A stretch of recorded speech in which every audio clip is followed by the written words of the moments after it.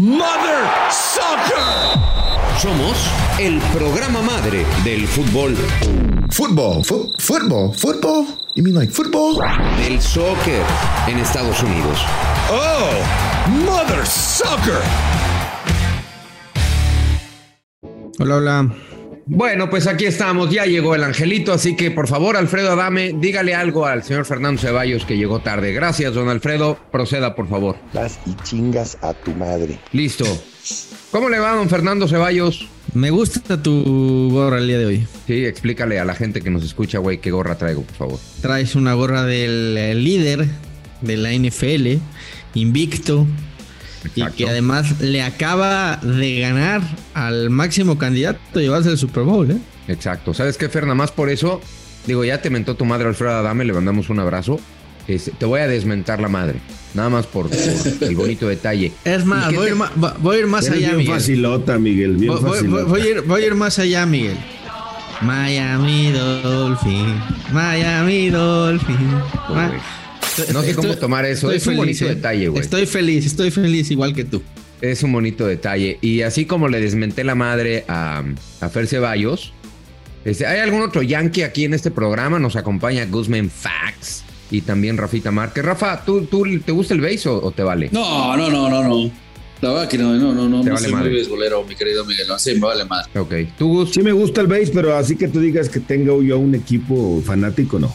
¿No? No. Bueno, pues entonces, como no tienen equipo, los invito a formar parte de la legión de hoy, Medias Rojas de Boston. Y el productor se presentó a trabajar en usted nos escucha, pero lo vemos a través de el Zoom. Trae una gorra de los Yankees. ¿Por qué traes gorra de los Yankees, productor, si nada relevante ha pasado?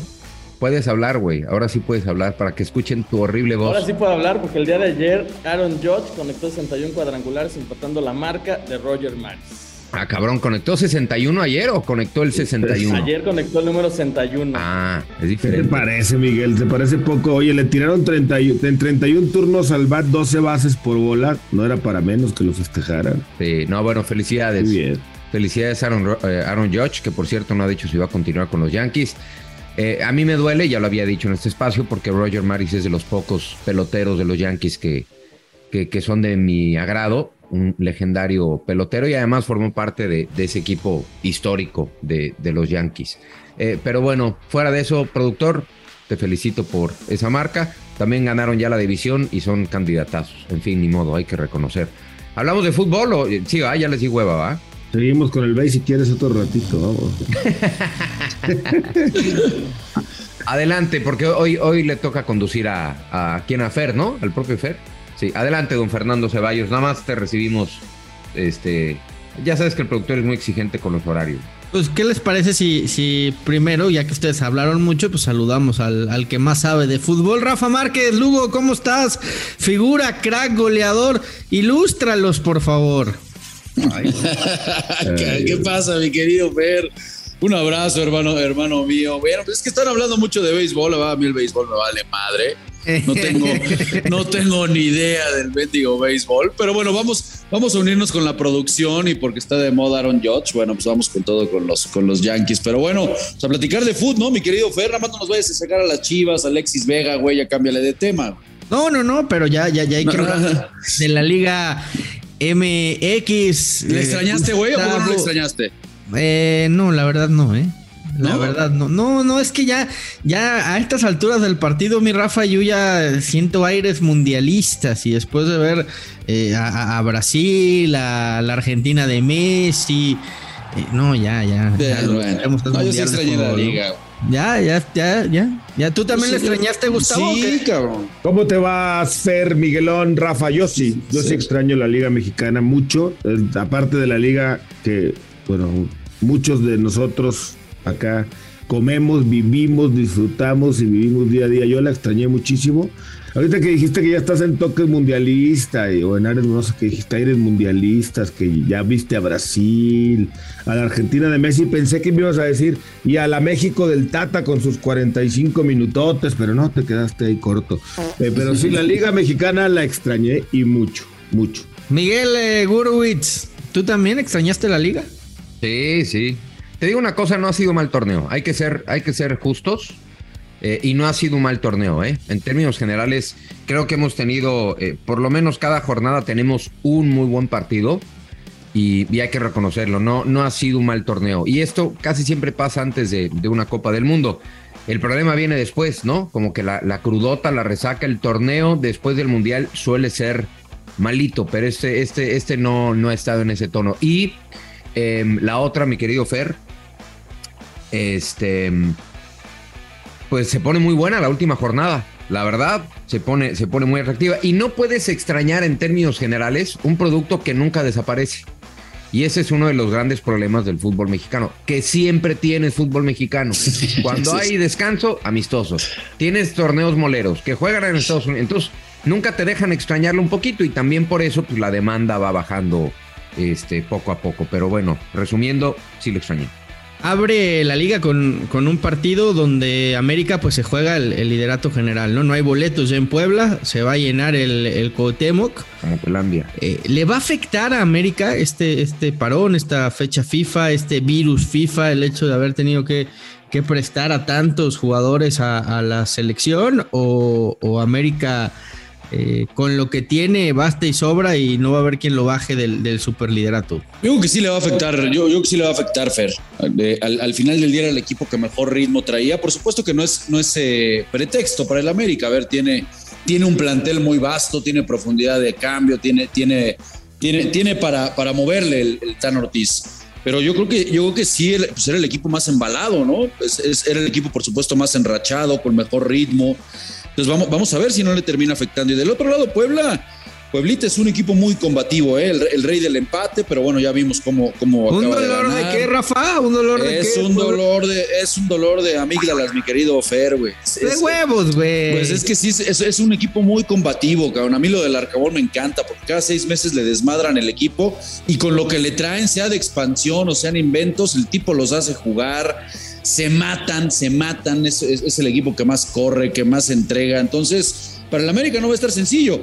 Y el tema es que del otro lado, bueno, pues Monterrey tiene un puntito al América, no hablamos de eso, pero ¿cómo sería para el América perder este liderato del que tanto se ha venido hablando en la última jornada? Sin olvidar que el Monterrey va a recibir al Pachuca, ¿no? Otro que aspira también a estar allá arriba, lo más alto posible, y que también es contendiente o candidato al título esta temporada. Yo creo que al América le va a venir bien el reposo. De hecho, pues ni tan reposo. Tuvo que ir a jugar a Estados Unidos, aunque lo hizo con suplentes. Ese partido que le termina ganando al Guadalajara. Pero yo creo que le viene bien. Lo que se quejaba el América, lo que le puede llegar a jugar en contra, o sus jugadores, el hartazgo que tenían era de tanto viaje. Recordarán ustedes esa época en la que la Leagues Cup y la Liga y andaban volando más que azafata de Emirates por todos lados, ¿no? Y se quejaban los jugadores, por lo menos en corto. No sé, no me acuerdo si públicamente lo externaban, pero en corto sí te decían, no, es que los viajes ya nos tienen hasta no sé dónde. Eso le pudiera llegar a jugar en contra, pero fuera de ello, es una máquina bien aceitadita, es un equipo que está jugando a tope. O sea, ¿ya estás abriendo el paraguas por si no quedan superlíderes o qué? Pero yo no le voy a la América, No, pregunto. Bueno, un poquito de corazón amarillo sí has tenido últimamente. No, soy objetivo, pero okay. No creo que sea abrir el paraguas, Fer, porque independientemente de que América saque por lo menos el empate en Puebla, te digo que todavía habría que ver qué pasa con un Pachuca que se va a meter a Monterrey o un Monterrey que va a recibir el Pachuca. Yo honestamente no creo, Yo no creo que le afecte porque además jugó partidos. Viene con el ánimo medianamente renovado porque le volvió a ganar a Chivas, quieras o no, a este grupo le sirve volver a derrotar al Guadalajara, y lo digo sin ánimos de joder, Fer, pero nada. No, de verdad, lo digo en serio. Incluso los suplentes de la América fueron capaces de ganarle al Guadalajara, y eso le sirve al plantel, le sirve a los jugadores que no son tomados en cuenta, los que están aspirando por un lugar en el primer equipo. Esto genera buenas inercias en todos los sentidos. Convenciste a tu técnico, te vio jugando bien en un escenario, quieras o no internacional, por más amistoso que haya sido, sigue siendo el Guadalajara, y América no nos ha dado ninguna señal de que vaya a perder el ritmo. Entonces, Claro que va a ser un partido difícil, cada vez le cuesta más trabajo a la América, porque cada vez se vuelve más aspiracional ganarle a la América, de por sí lo es, pero hoy que está de líder, que está invicto, y Puebla que todavía está buscando, digamos, su mejor posición en la tabla general, va a ser un buen partido. Pero no, ojo, yo no Miguel, ojo porque yo creo que América sí en los últimos 3 partidos tuvo una baja de juego, ¿eh? Aún así le alcanzó para no perder. Pero a ver, contra Necaxa empieza... ¿Pero a qué le llamamos baja de juego? ¿A que no goleó? Contra Necaxa empieza perdiendo, el partido le cuesta un montón y lo termina sacando ahí. Ajá. Contra Santos le estaban pasando por encima y gracias a que agregaron 6, 8, 9 minutos, el América termina empatando el partido. Y luego contra Chivas, pues lo gana en un partido muy parejo. Entonces, también así como que. Tan parejo. Bueno, güey, lo gana 2-1, güey. Tampoco es que el América. Sí, pero no fue así que digas, al rival. O sea, colgado del arco, ¿eh? No, pero tampoco fue un partido en donde el América dominó y pudo haber metido 5, güey. O sea, no. O sea. Ya, Gonzalo, te están viendo tus hijos, Gonzalo. O sea, mi punto es, creo que el punto más alto de rendimiento del América fue quizá hace un mes y medio, ¿no? Que ahí sí parecía un equipo que era invencible, que goleaba, que nadie le podía ganar, y después sí ha cumplido, sacado los resultados y por eso es líder. Sí, o sea, pero yo no estoy tan convencido que este América no, estoy de acuerdo, pero me refiero a que el cierre ya no se vio tan dominante como semanas atrás. Yo no sé. Hey, it's Kaylee Cuoco for Priceline. Ready to go to your happy place for a happy price? Well, why didn't you say so? Just download the Priceline app right now and save up to 60% on hotels. So whether it's Cousin Kevin's Kazoo Concert in Kansas City, go Kevin, or Becky's Bachelorette Bash in Bermuda, you never have to miss a trip ever again. So download the Priceline app today. Your savings are waiting. Go to your happy place for a happy price. Go to your happy price, Priceline. Fer, creo que te está ganando la playera, amigo mío. Bien, Rafita, caramba. Creo que te está ganando, sí, un poquito la playera. Yo al América lo he visto bastante bien. Mira, ese partido contra Santos, incluso creo que termina con mejores ánimos por la manera en la que termina rescatando después, ¿no? El partido contra Chivas, Fer. Yo también quiero mucho. Pero fue mejor Santos, Rafa, ¿eh? No, yo no creo que haya sido mejor Santos. Bueno. Yo creo que Santos es un equipo muy interesante. No fue mejor en ese partido, Santos. Es la cenicienta de este torneo. O sea, lo que ha hecho Santos con ese plantel, Lalo Fentanes, lo tenemos que tomar en cuenta. Está cerca de meterse entre los 4. Entonces, no, yo creo que América lo resuelve bien. Y insisto, le terminan dejando buenas sensaciones por las formas. Incluso el americanismo, no, venimos de atrás otra vez y ve nada más. Contra Chivas, a ver, yo adoro a las Chivas, pero si no le pasaron por arriba, fue mejor. Claro. Fue mejor el equipo de América. Se empleó mucho más el Guacho Jiménez. Yo sigo a América como el firme candidato. Por supuesto que la liguilla va a cambiar, pero el equipo más enrachado, con mejor ritmo, con mayor profundidad de banco, en donde incluso en los niveles individuales creo que están muy bien la gran mayoría, por eso está esa competencia. Entonces, sí, yo creo que el candidato natural hoy es el América. Y en ese partido que citas, en el enfrentamiento entre Santos y América, también fue figura Acevedo, ¿eh?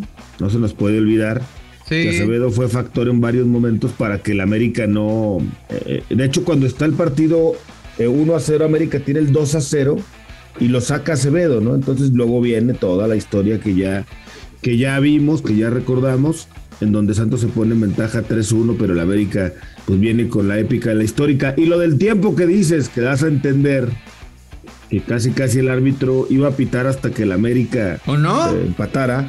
Pues no. ¿O no? No, Fer, no te lo puedo refutar porque, o más bien no te puedo dar la razón, porque una semana Santos había anotado un gol. Acevedo, el portero que se fue al ataque y que lo entrevistamos aquí en Modo Soccer, 40 segundos después de que había concluido el tiempo agregado.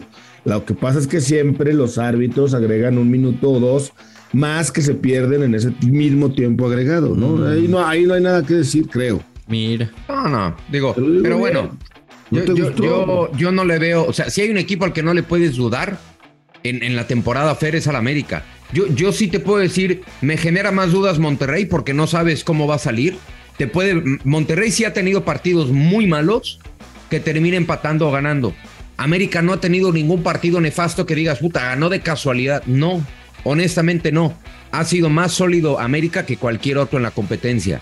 Tampoco, Miguel, insisto. No, claro. Tampoco, güey. Ahora resulta. ¿No ha sido el más sólido en la competencia? Sí, pero que no ha tenido partidos en donde ha sacado milagro. Ya te dije el de Necaxa, ya te dije el de Santos. A Querétaro apenas le ganó 1-0, güey. O sea, en tu análisis tampoco. De óptica chiva, güey, seguramente no, güey, incluso la goleada le regalaron 7 goles, güey. Es que tú casi estás hablando como si el América fuera el Paris Saint-Germain, güey. Bueno, un equipo que gana sus 3 clásicos. Liga, güey, no, tranquilo. Un equipo que gana sus 3 clásicos y 2 por goleada y es líder general, pues no te estoy diciendo que es imbatible, no. Lo que te estoy diciendo es que América se presenta como el equipo más sólido al título, punto. O sea, si eso tampoco lo quieres ver. No, a ver, eso es problema tuyo. No, espérame, güey. Eso es una cosa y está claro que así es porque por eso es el líder de la competencia. Y otra cosa es que me vengas a decir que el América no ha sufrido en ningún partido y no le ha costado ningún partido. No dije no ha ganado de milagro. Tampoco ha dominado a todos, ¿eh? Yo no, ves como, güey, tú escuchas lo que quieres, cabrón. ¿A Santos no le empató de milagro? Tú dices, o sea, de verdad, tú escuchas, güey, lo que quieres. Contéstame, ¿a Santos no le empató de milagro? Güey, lo que te estoy diciendo es, no le puedes empatar de milagro a alguien con el que compites todo el partido. No lo superaron los 90 minutos. A eso voy yo, un equipo que lo superas 90, por ejemplo. México, a México lo superaron, por más que me digan que hayan sido 6 minutos, lo superaron, le pasaron por encima y no se vale juzgar un equipo por lo que jugó 45 minutos.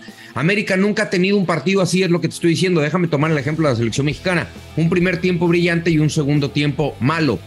América no ha tenido lapsos así. Monterrey sí los ha tenido, Tigres sí los ha tenido, Chivas sí los ha tenido. América no ha tenido partidos de bipolaridad. Pero bueno, yo creo que América también los ha tenido. El de Santos es un ejemplo, el de Necaxa es un ejemplo, o sea, pero bueno. No, pero el de Santos también fue engañosón. Te digo, ¿le pasaron por encima a la América? No, güey, de veras, quítate la camiseta.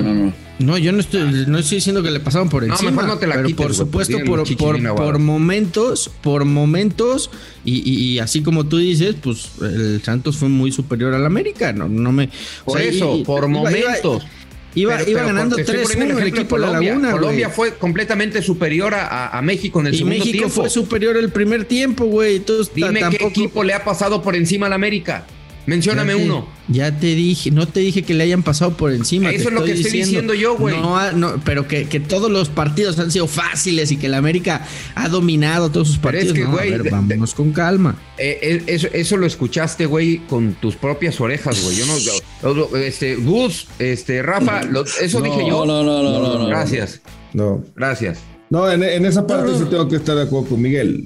De pronto, mi querido Fer, y yo lo sufro en las noches contigo. Ayer fue una noche complicada para Mendoza. Sí. ¿Dormiste bien, Gustavo? Sí, perfecto, perfecto. Oigo, estaba preocupado por ti. Me queda claro. Pero bueno, volviendo a lo que importa.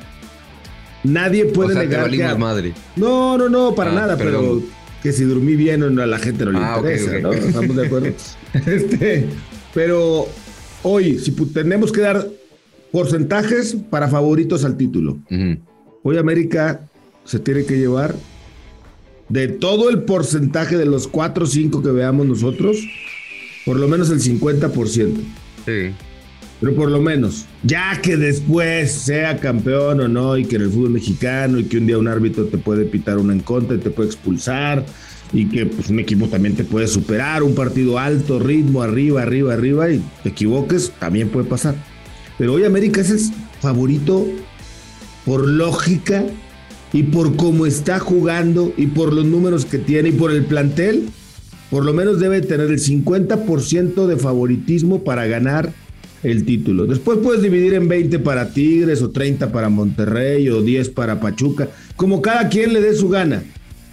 pero hoy América tiene que llevarse Bueno, a ti que te gustan las apuestas, partner, en las apuestas el América está como el favorito, seguro. Sí, por esta inercia que estamos hablando, ¿no? Pero por supuesto, sí.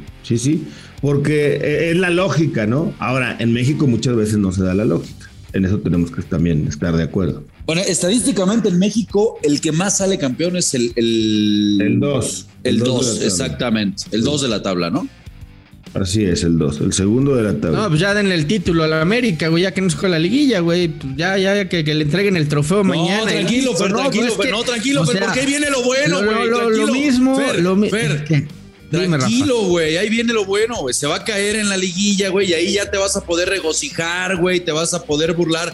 Pero ahorita hay que aguantar, Fer. Ahorita hay que aceptar, güey, que es el candidato número 1, hermano. ¿Estás de acuerdo? Tienes razón. Pero en la liguilla se va a caer y ahí nos burlamos, güey. Ahí te la gozas toda.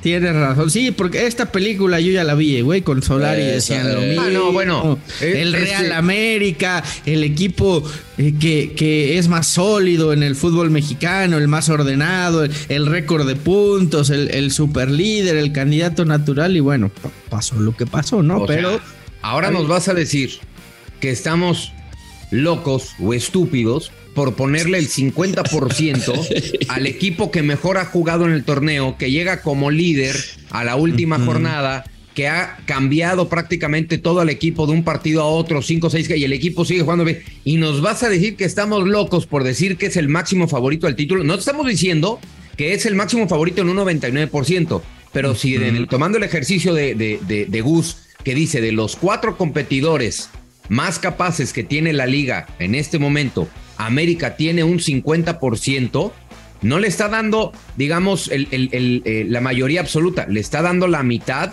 y está repartiendo el otro 50% entre los 4 equipos. Si eso me estás diciendo que es un ejercicio ilógico, güey, quiere decir que no estás viendo la Liga. No, yo solo pregunto, decías lo mismo del América de Solari y pasó lo que pasó. Entonces, bueno, ya quisiera Chivas, y te lo digo así, Fer, porque es que como todo lo vas a hacer Chivas, ya quisiera wey. Guadalajara, ¿quién está hablando Chivas de como Chivas? El de Solari, güey. Nadie está hablando de Chivas, ¿ves cómo? Pues parece. Para todo tienen que meter al más grande, güey. No, nadie está hablando de Chivas. A ver, lo único que digo es, lo mismo decían del América de Solari y pasó lo que pasó. Yo no le doy ese 50% porque Fer, el pasado reciente, no, déjame acabar, Gus. El pasado reciente de este América me dice que cuando llegue con estos aires de grandeza, de dominador, de líder absoluto, se cae en la liguilla. Y eso ha pasado en los últimos 4 años. Danos tus porcentajes. ¿Para campeón? ¿Sí? No, güey. No, güey, para el campeón del Super Bowl, pues claro. Pues es que yo creo que una vez que entran a la liguilla, Gustavo, sí los 4 primeros tienen cierta ventaja porque el empate los pasa a la siguiente ronda. Pero después, la verdad es que es muy equilibrado todo. Porcentajes, güey. Por eso métele valor. O sea, tú divides 100 entre 8. Listo, vámonos, ¿no? ¿O qué? Sí, No lo reparto en partes iguales, le doy un porcentaje más alto a los 4 primeros. ¿A quién de los 4 primeros le das? Pero ahí está América, güey, atrévete, o sea, es un ejercicio de análisis. Dame porcentajes, Fer, comprométete. Por eso, te diría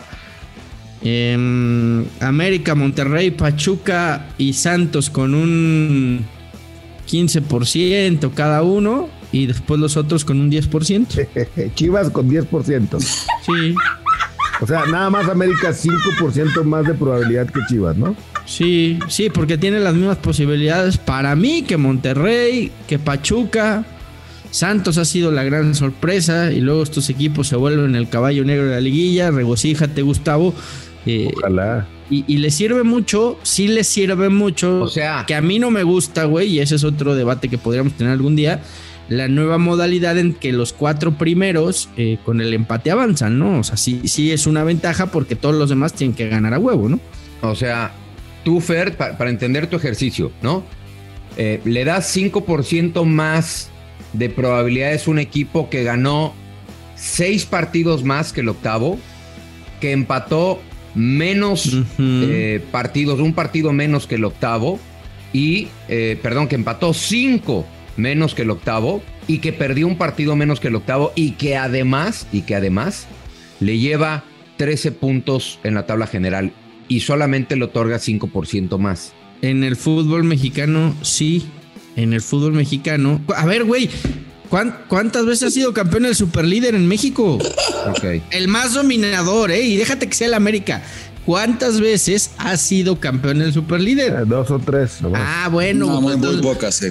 Tan loco no estoy, Gurwitz. Fer, estamos hablando de un ejercicio de análisis futbolero, no de ley de probabilidades históricas. Sí, güey, pero tienes que ver lo que pasa generalmente en el fútbol mexicano. O sea, no puedes negar la cruz de tu parroquia, carnal. No, pero sucede. ojo, así como yo le doy el 50, al siguiente que le doy más posibilidades es a Monterrey. Por supuesto. Y de ahí, evidentemente se las doy al Pachuca. No, pues con razón. Y luego me voy a Tigres antes de Santos. Porque razón. Tigres, por lo menos, yo sí puedo decir, tiene mejor plantel, no ha jugado mejor, pero razón. Tiene más individualidades. Es un equipo que en la liguilla generalmente juega buenos partidos. Entonces, es un ejercicio, es un análisis futbolero, güey, no ley de probabilidades históricas. Ya entendí por qué nos está yendo también en las apuestas, güey, aquí en Modern Soccer. Fíjate que soy el único animal que no ha metido apuestas y hemos ido perdiendo en el Moneyline Show. Entonces quizás es momento, güey, que empiece a tomar yo el control. El control. Oigan, déjenme platicarles algo rapidito. A ver. Porque vamos a tener un flash informativo. Tenemos un breaking news, ¿no, productor?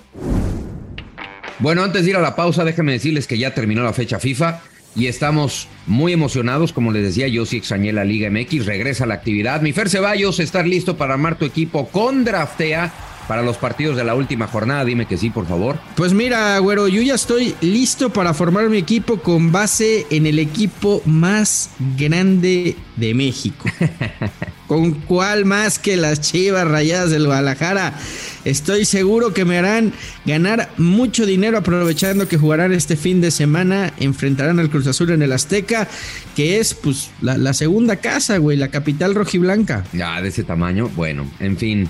Ya escucharon al chivermano, a Fer Ceballos, así que Footboxers, los invitamos a que bajen la app en draftea.com, diviértanse y ganen dinero con el Daily Fantasy oficial de la Selección Mexicana y la Liga Mexicana de Fútbol. Además, ahí viene lo bueno. Si usan el código Footbox, les darán un 30% adicional a su primera recarga. Pues ya lo saben, no pierdan la oportunidad de ganar una lanita extra y bienvenidos todos al mundo del fantasy. Así es que hay que aprovechar. Yo sí le voy a meter billete a mis Chivas y pues ya saben todos, esa es la oportunidad porque Chivas en la capital rojiblanca juega muy, pero muy bien. Fer, mándame a pausa, por favor. Pausa y volvemos con más en Modern Soccer.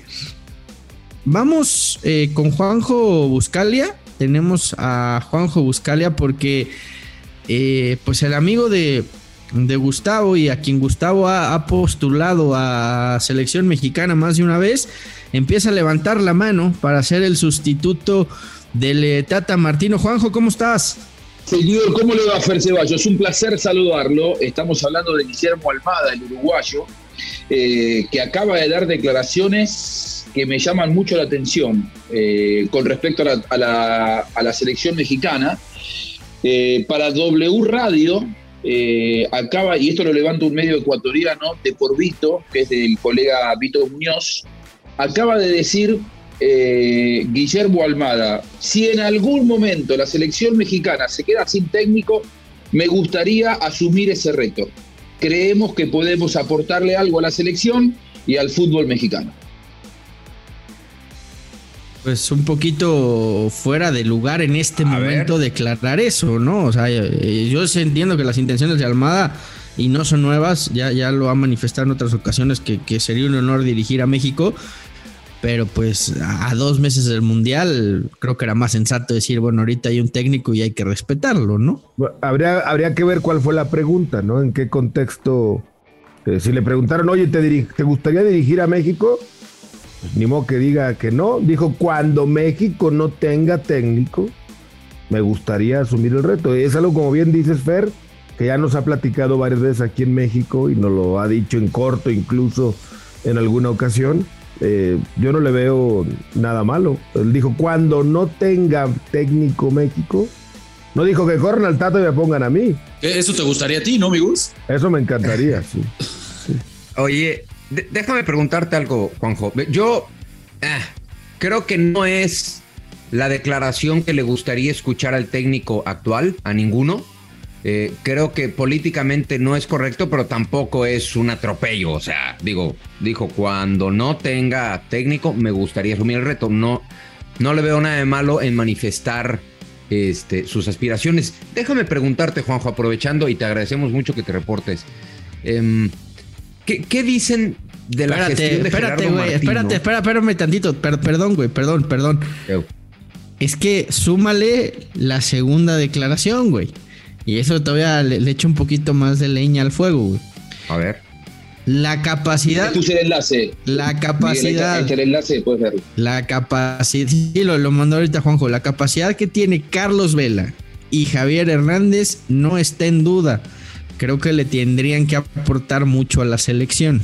A ver, Juanjo, ¿también dijo esto? No me Sí. Estamos esto está pasando en tiempo real mientras nosotros estamos conversando y estamos enterándonos de todo esto. Ahí me parece que esto le suma un escalón más a una declaración que para mí es absolutamente oportunista y desafortunada. Porque analizando objetivamente que él lo diga, en algún momento cuando no haya técnico, ahora, si vos lo decís a 2 meses del Mundial, con la gente aventándole cerveza al Tata Martino, gritándole fuera Tata, después de una derrota contra Colombia que venías ganando 2-0, es cierto, se jugó bien el primer tiempo. Me parece que en el argot, en el manual de los entrenadores, esto puede ser tomado como muy mala leche. ¿Qué querés que te diga? Lo digo con todo respeto. No me parece que no hay necesidad de este tipo de declaraciones a 2 meses del Mundial y sabiendo que podés incomodar a un colega. Y más porque el mensaje que da después de esto es, pues yo sí llevaría a Chicharito al Mundial, güey. Claro. O sea, también... De acuerdo. A ver, ¿cómo fue la declaración que nos... A ver, Juanjo, ¿cómo fue la última declaración? La que decía Fer. A ver, la que dice Fer. Por el momento nadie de la federación nos ha contactado. A ver, ahí está. El Charrúa se dio tiempo para hablar sobre Javier Chicharito Hernández y Carlos Vela. La capacidad que tienen Carlos Vela y Javier Hernández no está en duda y creo que pueden aportar algo a la selección. Bueno, ¿sabes qué? Retiro lo dicho y tienes razón. Tienes razón, Juanjo. Me voy a echar para atrás. Creo que no era tiempo por precisamente por el partido ante Colombia, cómo sale del estadio, agredido, incluso físicamente, así hay que decirlo, porque fue una agresión física con el fuera Tata. Sí, creo que no es el mejor momento para decirlo. Y además, este asunto de Carlos Vela, ojo, que tiene toda la razón. Y no es porque... Aquí es cuando yo digo en qué posición estamos nosotros, y te lo pregunto a ti, Rafa, como exjugador. Nosotros como medios, está bien que lo digamos nosotros, porque nosotros sí podemos decir que esta selección con Vela y con Chícharo estaría mejor, pero si lo dice un director técnico, entonces casi nos damos golpes de pecho, ¿no? Totalmente de acuerdo. A ver, que lo digamos nosotros no pasa absolutamente nada, pero el momento en el que sale a mencionarlo Almada, yo creo que se equivoca por completo. Y mire que yo también he sido de los que habla que él debería de ser el que continúe el proyecto de la selección, no tengo ninguna duda por cómo trabaja con los jóvenes. Pero si hay algo que decimos es que no nos podemos morder la mano entre colegas, ¿no? No nos podemos pisar ahí, me parece que se equivoca rotundamente. No interpretar el momento tan álgido que está viviendo la selección, el Tata Martino, y salir con un colega a declarar esto, con todo respeto, pero me parece que se termina equivocando feo Guillermo Almada. Además porque yo insisto y hablando de este tema, pues aprovecha el tema más coyuntural que ha tenido Martino con Vela, que Vela le dijo que no, pero pues desde que le dijo que no, Martino dijo perfecto, bye, y nunca le interesó por hablar con él para tratar de ver si habría alguna manera de convencerlo o ver qué era lo que quería. ¿A poco también le vamos a pegar a Martino por eso? Si Vela no quiere ir, ya que no vaya. No, está perfecto, güey. O sea, es la manera de ser Martino y está bien. O sea, yo ahí estoy de acuerdo contigo. Si Vela ya no quiso, está bien.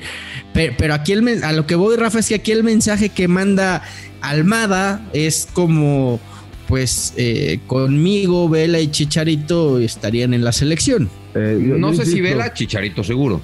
Habría que ver el contexto y escuchar, pero yo digo, si te preguntan directo, Miguel Gurbitz, ¿tú crees que a México le sobran Vela y Chícharo? Pues vas a contestar, no, pues creo que le iría mejor a México. Ni modo que digas, no, lo que diga, lo que haga el otro técnico. Gustavo, ¿qué pasa? a 2 meses del Mundial tú tienes que decir, es decisión del técnico y él sabrá a quién lleva y a quién no. Es una opinión. No se agarre las vestiduras. A 100 entrenadores que le han hecho esta pregunta, todos han respondido: a 2 meses lo mejor que podemos hacer es apoyar al Tata Martino. Él se le ocurre, con una declaración para mí muy oportunista, a 2 meses del Mundial, sobre todo cuando, a ver, nadie cree que por esta declaración mañana lo van a echar a Martino y lo van a poner a él, pero no, sí, él se postula para la continuidad. Y lo mejor que pudo haber hecho Guillermo Almada en todo este tiempo de trabajo en Pachuca es haber trabajado como trabajó. Eso lo va a depositar o no en el futuro en la selección, no esta declaración oportunista rompiendo códigos con un colega que además está en la mala. Porque si vos me decís que Martino le está yendo bárbaro, tomó la decisión de no convocar a Chicharito y a Vela, pero le está haciendo bárbaro y todo el país lo apoya, bueno, lo declará con grandeza, yo igual lo pondría. No, la gente le reprueba que no los convoque, la gente le venta cerveza y vos declarás esto a 2 meses del Mundial. Me parece que es al menos de muy poco código con un colega. A él no le gustaría que le hagan lo mismo. No me parece. Yo no lo veo tan alarmante, pero bueno, yo respeto opiniones de cada quien. No, bueno, güey, si llevas pidiendo la cabeza del Tata 1 año, pues, ¿cómo lo vas a ver alarmante, Gus? La verdad, lo veo muy oportuno, muy a tiempo. A ustedes como mexicanos, yo me tomo este atrevimiento porque no soy el único no mexicano del grupo. ¿Está México para un tercer entrenador extranjero consecutivo? Venimos de Osorio y todos sabemos cómo salió. Se fue absolutamente desgastado. Venimos de Martino. ¿Estamos para un uruguayo ahora? O a mí, mirándolo de afuera, digo, creo que México en este momento lo que necesita, después del Mundial, vaya como le vaya, es un entrenador mexicano para tranquilizar y pacificar un poco las aguas.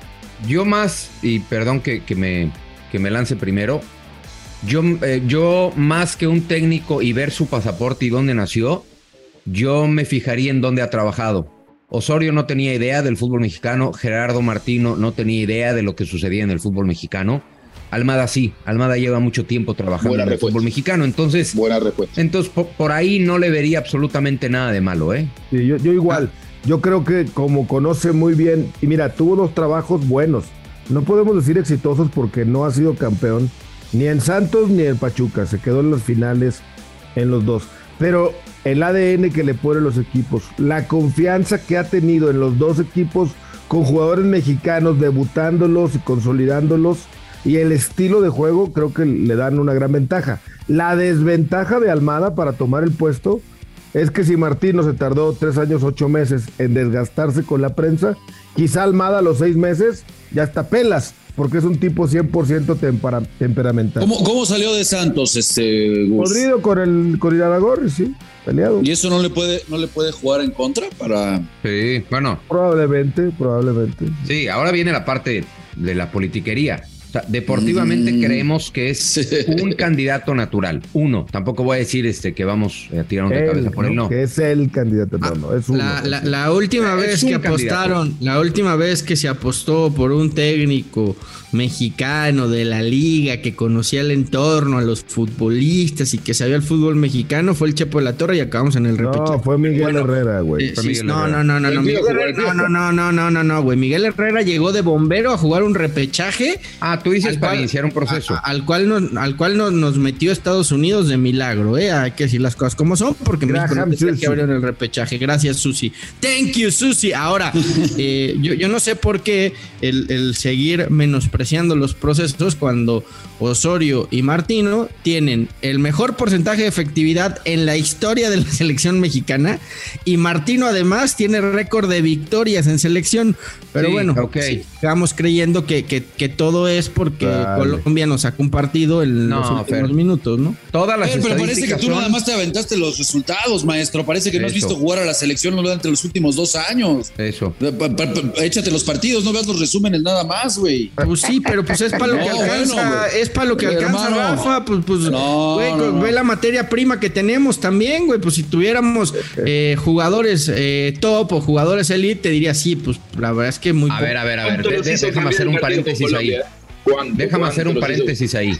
O sea, y Gerardo Martino hizo esta reflexión, es que Colombia tiene delanteros en los mejores equipos del mundo y por eso marcan diferencia. Ok. Y él no tuvo Argentina.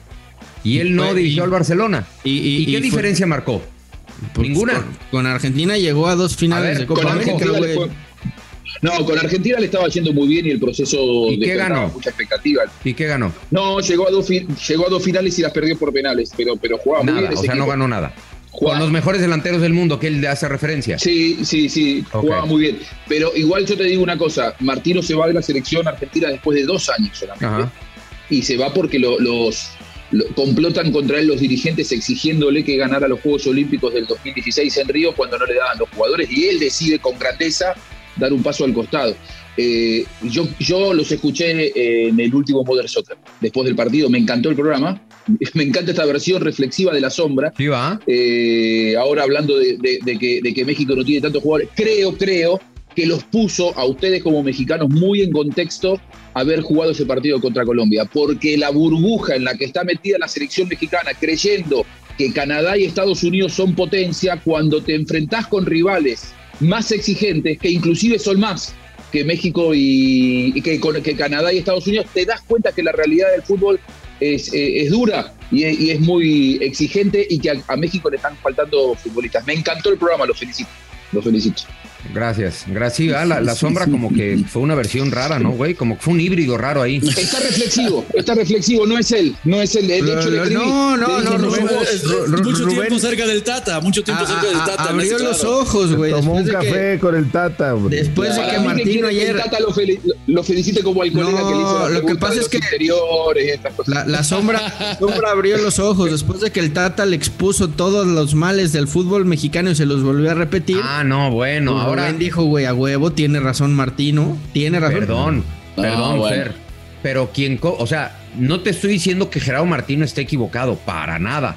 Ahora nosotros nos van a venir a vender que Gerardo Martino descubrió los problemas del fútbol mexicano. No, mejoró, ven, o sea, hay que tener un poquito de análisis. Desde que llegó, Lo hemos dicho nosotros 10 años atrás. Se los dijo desde que llegó, ¿eh? Y no lo dijo la Volpe. Pues sí, güey. No lo dijo la Volpe. Entonces pongamos los pies sobre la tierra y exígele a la selección lo que es un equipo de medio pelo internacional, güey. Y es la realidad. Sí. Ahí está. Eso sí. Pero un equipo de medio pelo internacional que no le pueda ganar a Estados Unidos deja de ser de medio pelo.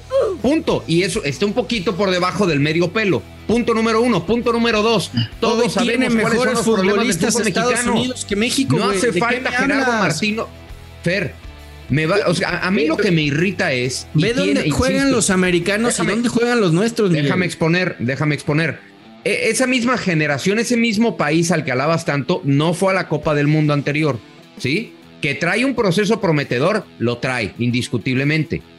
Ahora, a mí lo que me irrita es, si vamos a creer que Gerardo Martino descubrió el agua caliente con eso que dijo, eso lo viene diciendo Ricardo Lavolpe hace años y lo venimos diciendo los periodistas hace años y lo saben los directivos. Una cosa es que lo sepan y otra cosa es que les valga 3 rebanadas de pepino, porque así es. Entonces, no nos pongamos ahorita en este tenor de que Gerardo Martino nos vino a descubrir la verdad. No, tiene razón en todo lo que dijo. Pero eso ya lo sabíamos, lo saben desde hace mucho tiempo los directivos. Tuvo la valentía de decirlo en una conferencia de prensa y eso se le valora, pero sí, es una realidad que se conocía. Ahora, a mí me dejó pensando mucho cuando él dijo, acá se dice que los jugadores mexicanos valen 10 millones y no te los compra nadie de Europa. ¿A qué se refiere? Dijo, ¿qué tenemos? ¿Un mercado paralelo? ¿A qué se refería? ¿Qué está diciendo? ¿Que los dirigentes están inflando los precios de los pases de los jugadores? Sí, para sí lo hacen.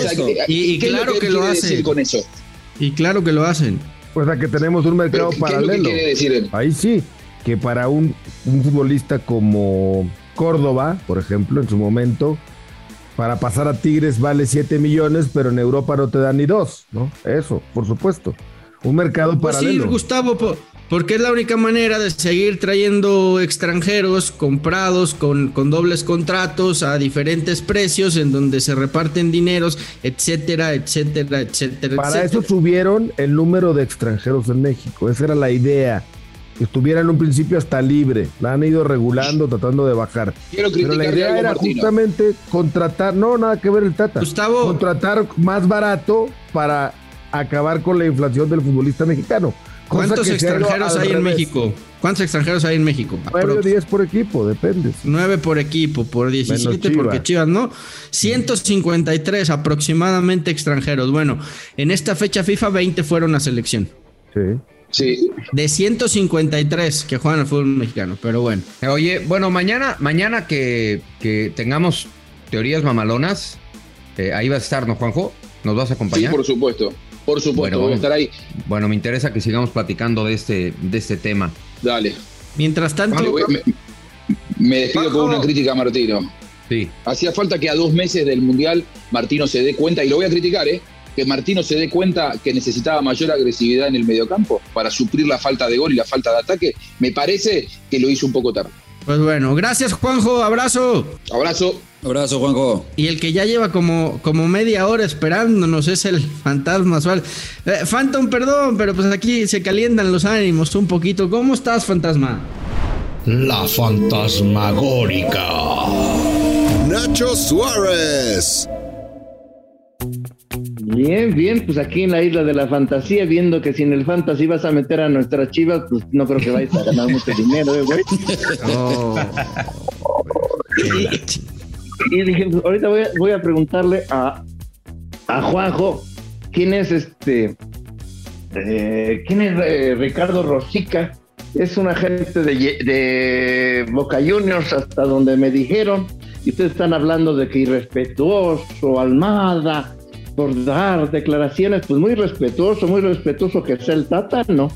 Ricardo Rosica estuvo en México hace 2 semanas, es algo del Boca Juniors, no sé si es secretario general o secretario de...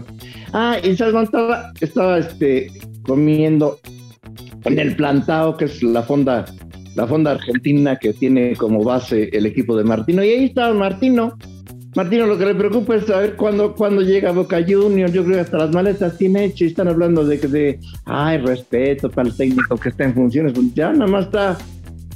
Yo creo que ya está a casa de haber encontrado ahí en la Recoleta. Pero estás diciendo que secretario general del club argentino Boca Juniors. Pues estás diciendo... Estaban implantados hace 15 días y estaban ahí todos platicando con él. A lo mejor nomás estaban comiendo bife chorizo porque se le encontraron de pinche casualidad. Ya ves que de repente uno se encuentra aquí de pinche casualidad, pero ahí estaba. Phantom, ¿nos estás diciendo que el Tata Martino ya tiene todo arreglado para dirigir a Boca en diciembre? ¿Finales de diciembre? No me quedé a toda la comida, pero me imagino que estaban comentando con las empanadas y todo el rollo, pues digo, qué casualidad, ¿no? Digo, pero hay coincidencia siempre. Ya ves que los del Boca siempre van a esa zona donde está la de Telmex y al Pantao, porque como... Algo estará haciendo bien en México para que lo quiera Boca, ¿no? Sí. ¿O no? Pregunto, digo. Porque si todo fuera tan catastrófico como dice Gustavo Mendoza, pues Boca, ¿para qué chingados lo va a buscar Boca, no? Buscó también al Bigotón, ¿no? También, bueno, Javier Aguirre ya tenía arreglado su de Europa, ¿no? Después del primer mundial que dirigió a México. Bueno, ahí ya tenía, pero ya también creo que al Tata ya lo había buscado antes el Boca, entonces... Oye, eso de Aguirre... Porque cuando me dijeron, el señor Rosica, ¿qué tal, tanto gusto? Dije, ay, güey, ¿quién es este güey? Me suena. Y luego ya supe que era el güey que venía del Boca Juniors, pero en fin, a lo mejor son coincidencias. Lo que sí, en la fantasmagórica, hablo de este matrimonio disfuncional que está en crisis. El Tata y la selección.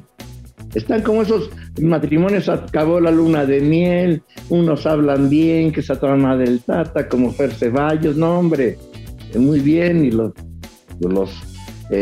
la suegra que se ha convertido en la afición, pues casi le mienta la madre al Tata porque no funciona el equipo, y de este matrimonio disfuncional que está a punto del divorcio, hablo en una analogía en la fantasmagórica y cuestiono si hay posibilidades de reconciliación, y la reconciliación pues solamente estará en Qatar.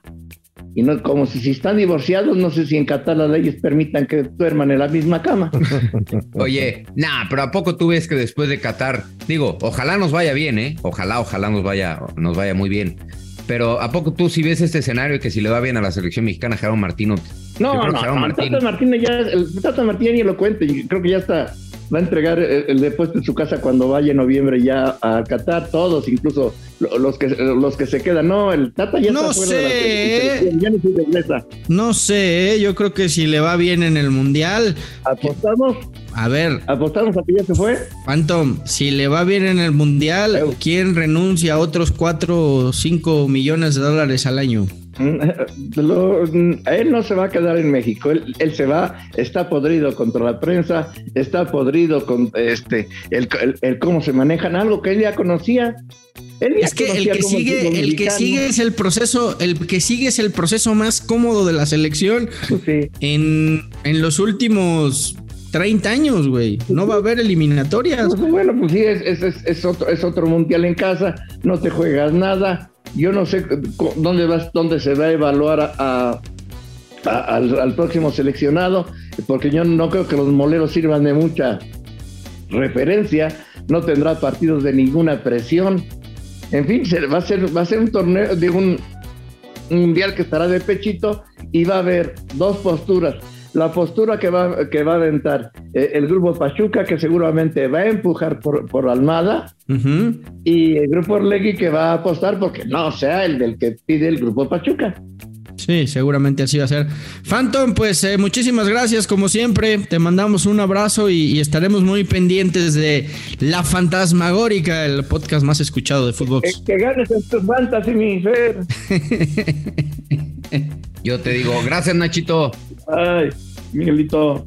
Bye, un abrazo. Ojalá, yo lo único antes de ir con Sportline, ojalá llegue enero y tengamos ese debate. Me encantaría tener la posibilidad de debatir eso. Bueno, déjenme decirles que ningún obstáculo es grande si la motivación es fuerte. Prepárate para llegar cada vez más lejos y alcanzar nuevas metas acompañado de la ropa y calzado deportivo Sportline.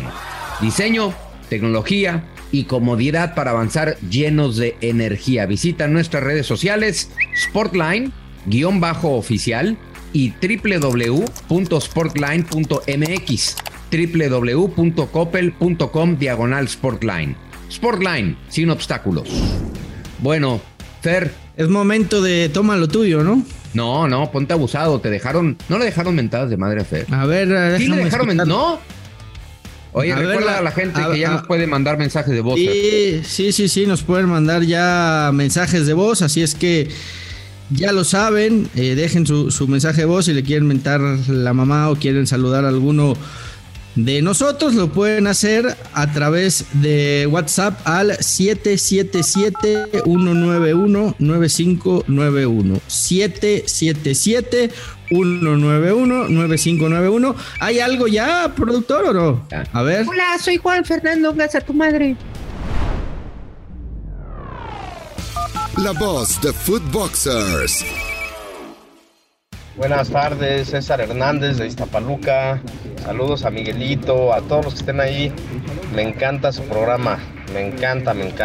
Pues miren, yo no estoy tan espantado con las actuaciones de México. No estoy ni decepcionado ni nada de eso todavía. Sí, yo prefiero esperar al Mundial para poder dar un diagnóstico y poder hacer la crítica bien. Porque ¿qué vamos a hacer si el Tata nos lleva al quinto partido o en una de esas nos lleva a un sexto partido? Simplemente pues nos vamos a retractar de nuestras palabras y le vamos a querer levantar una estatua y todo eso. Yo creo que el objetivo de calificar al Mundial está hecho, está concretado y pues lo que venga marcará el fracaso o el éxito de la selección. Éxito a todos ustedes, saludos, buenas tardes. Aprende, Burwitz, alguien positivo, güey, que trae buenas vibras, que quita lo tóxico del programa, pero bueno, está bueno. Te digo una cosa, güey, tú estás muy cabrón, güey. Tú escuchas lo que quieres escuchar, güey. Ahora escuchaste, güey. ¿En qué pinche momento dije que nos iba a ir mal? No, estás cabrón, güey. Te digo una cosa. Miguel. TQM, tu gorro está muy bonito. Fer, muy bien, güey. Ayer lo hiciste con Gustavo, hoy con Miguel, güey. Muy bien, sí, cabrón. Sacas de quicio a cualquier cabrón. Muy bien, ¿sabes qué, Rafa? Y como me tocó conducir hoy, yo voy a dar el toma lo tuyo, les guste o no les guste. Venga. chico, toma lo tuyo. Toma lo tuyo, porque eres un gran profesional, un amigo de la casa, porque desde aquí te deseamos lo mejor y sabemos que pronto vas a regresar más fuerte que nunca. André Marín, toma lo tuyo. Footbox también es tu casa, somos tu familia y te queremos ver bien pronto. Así es que desde aquí, toma lo tuyo y regresa como siempre.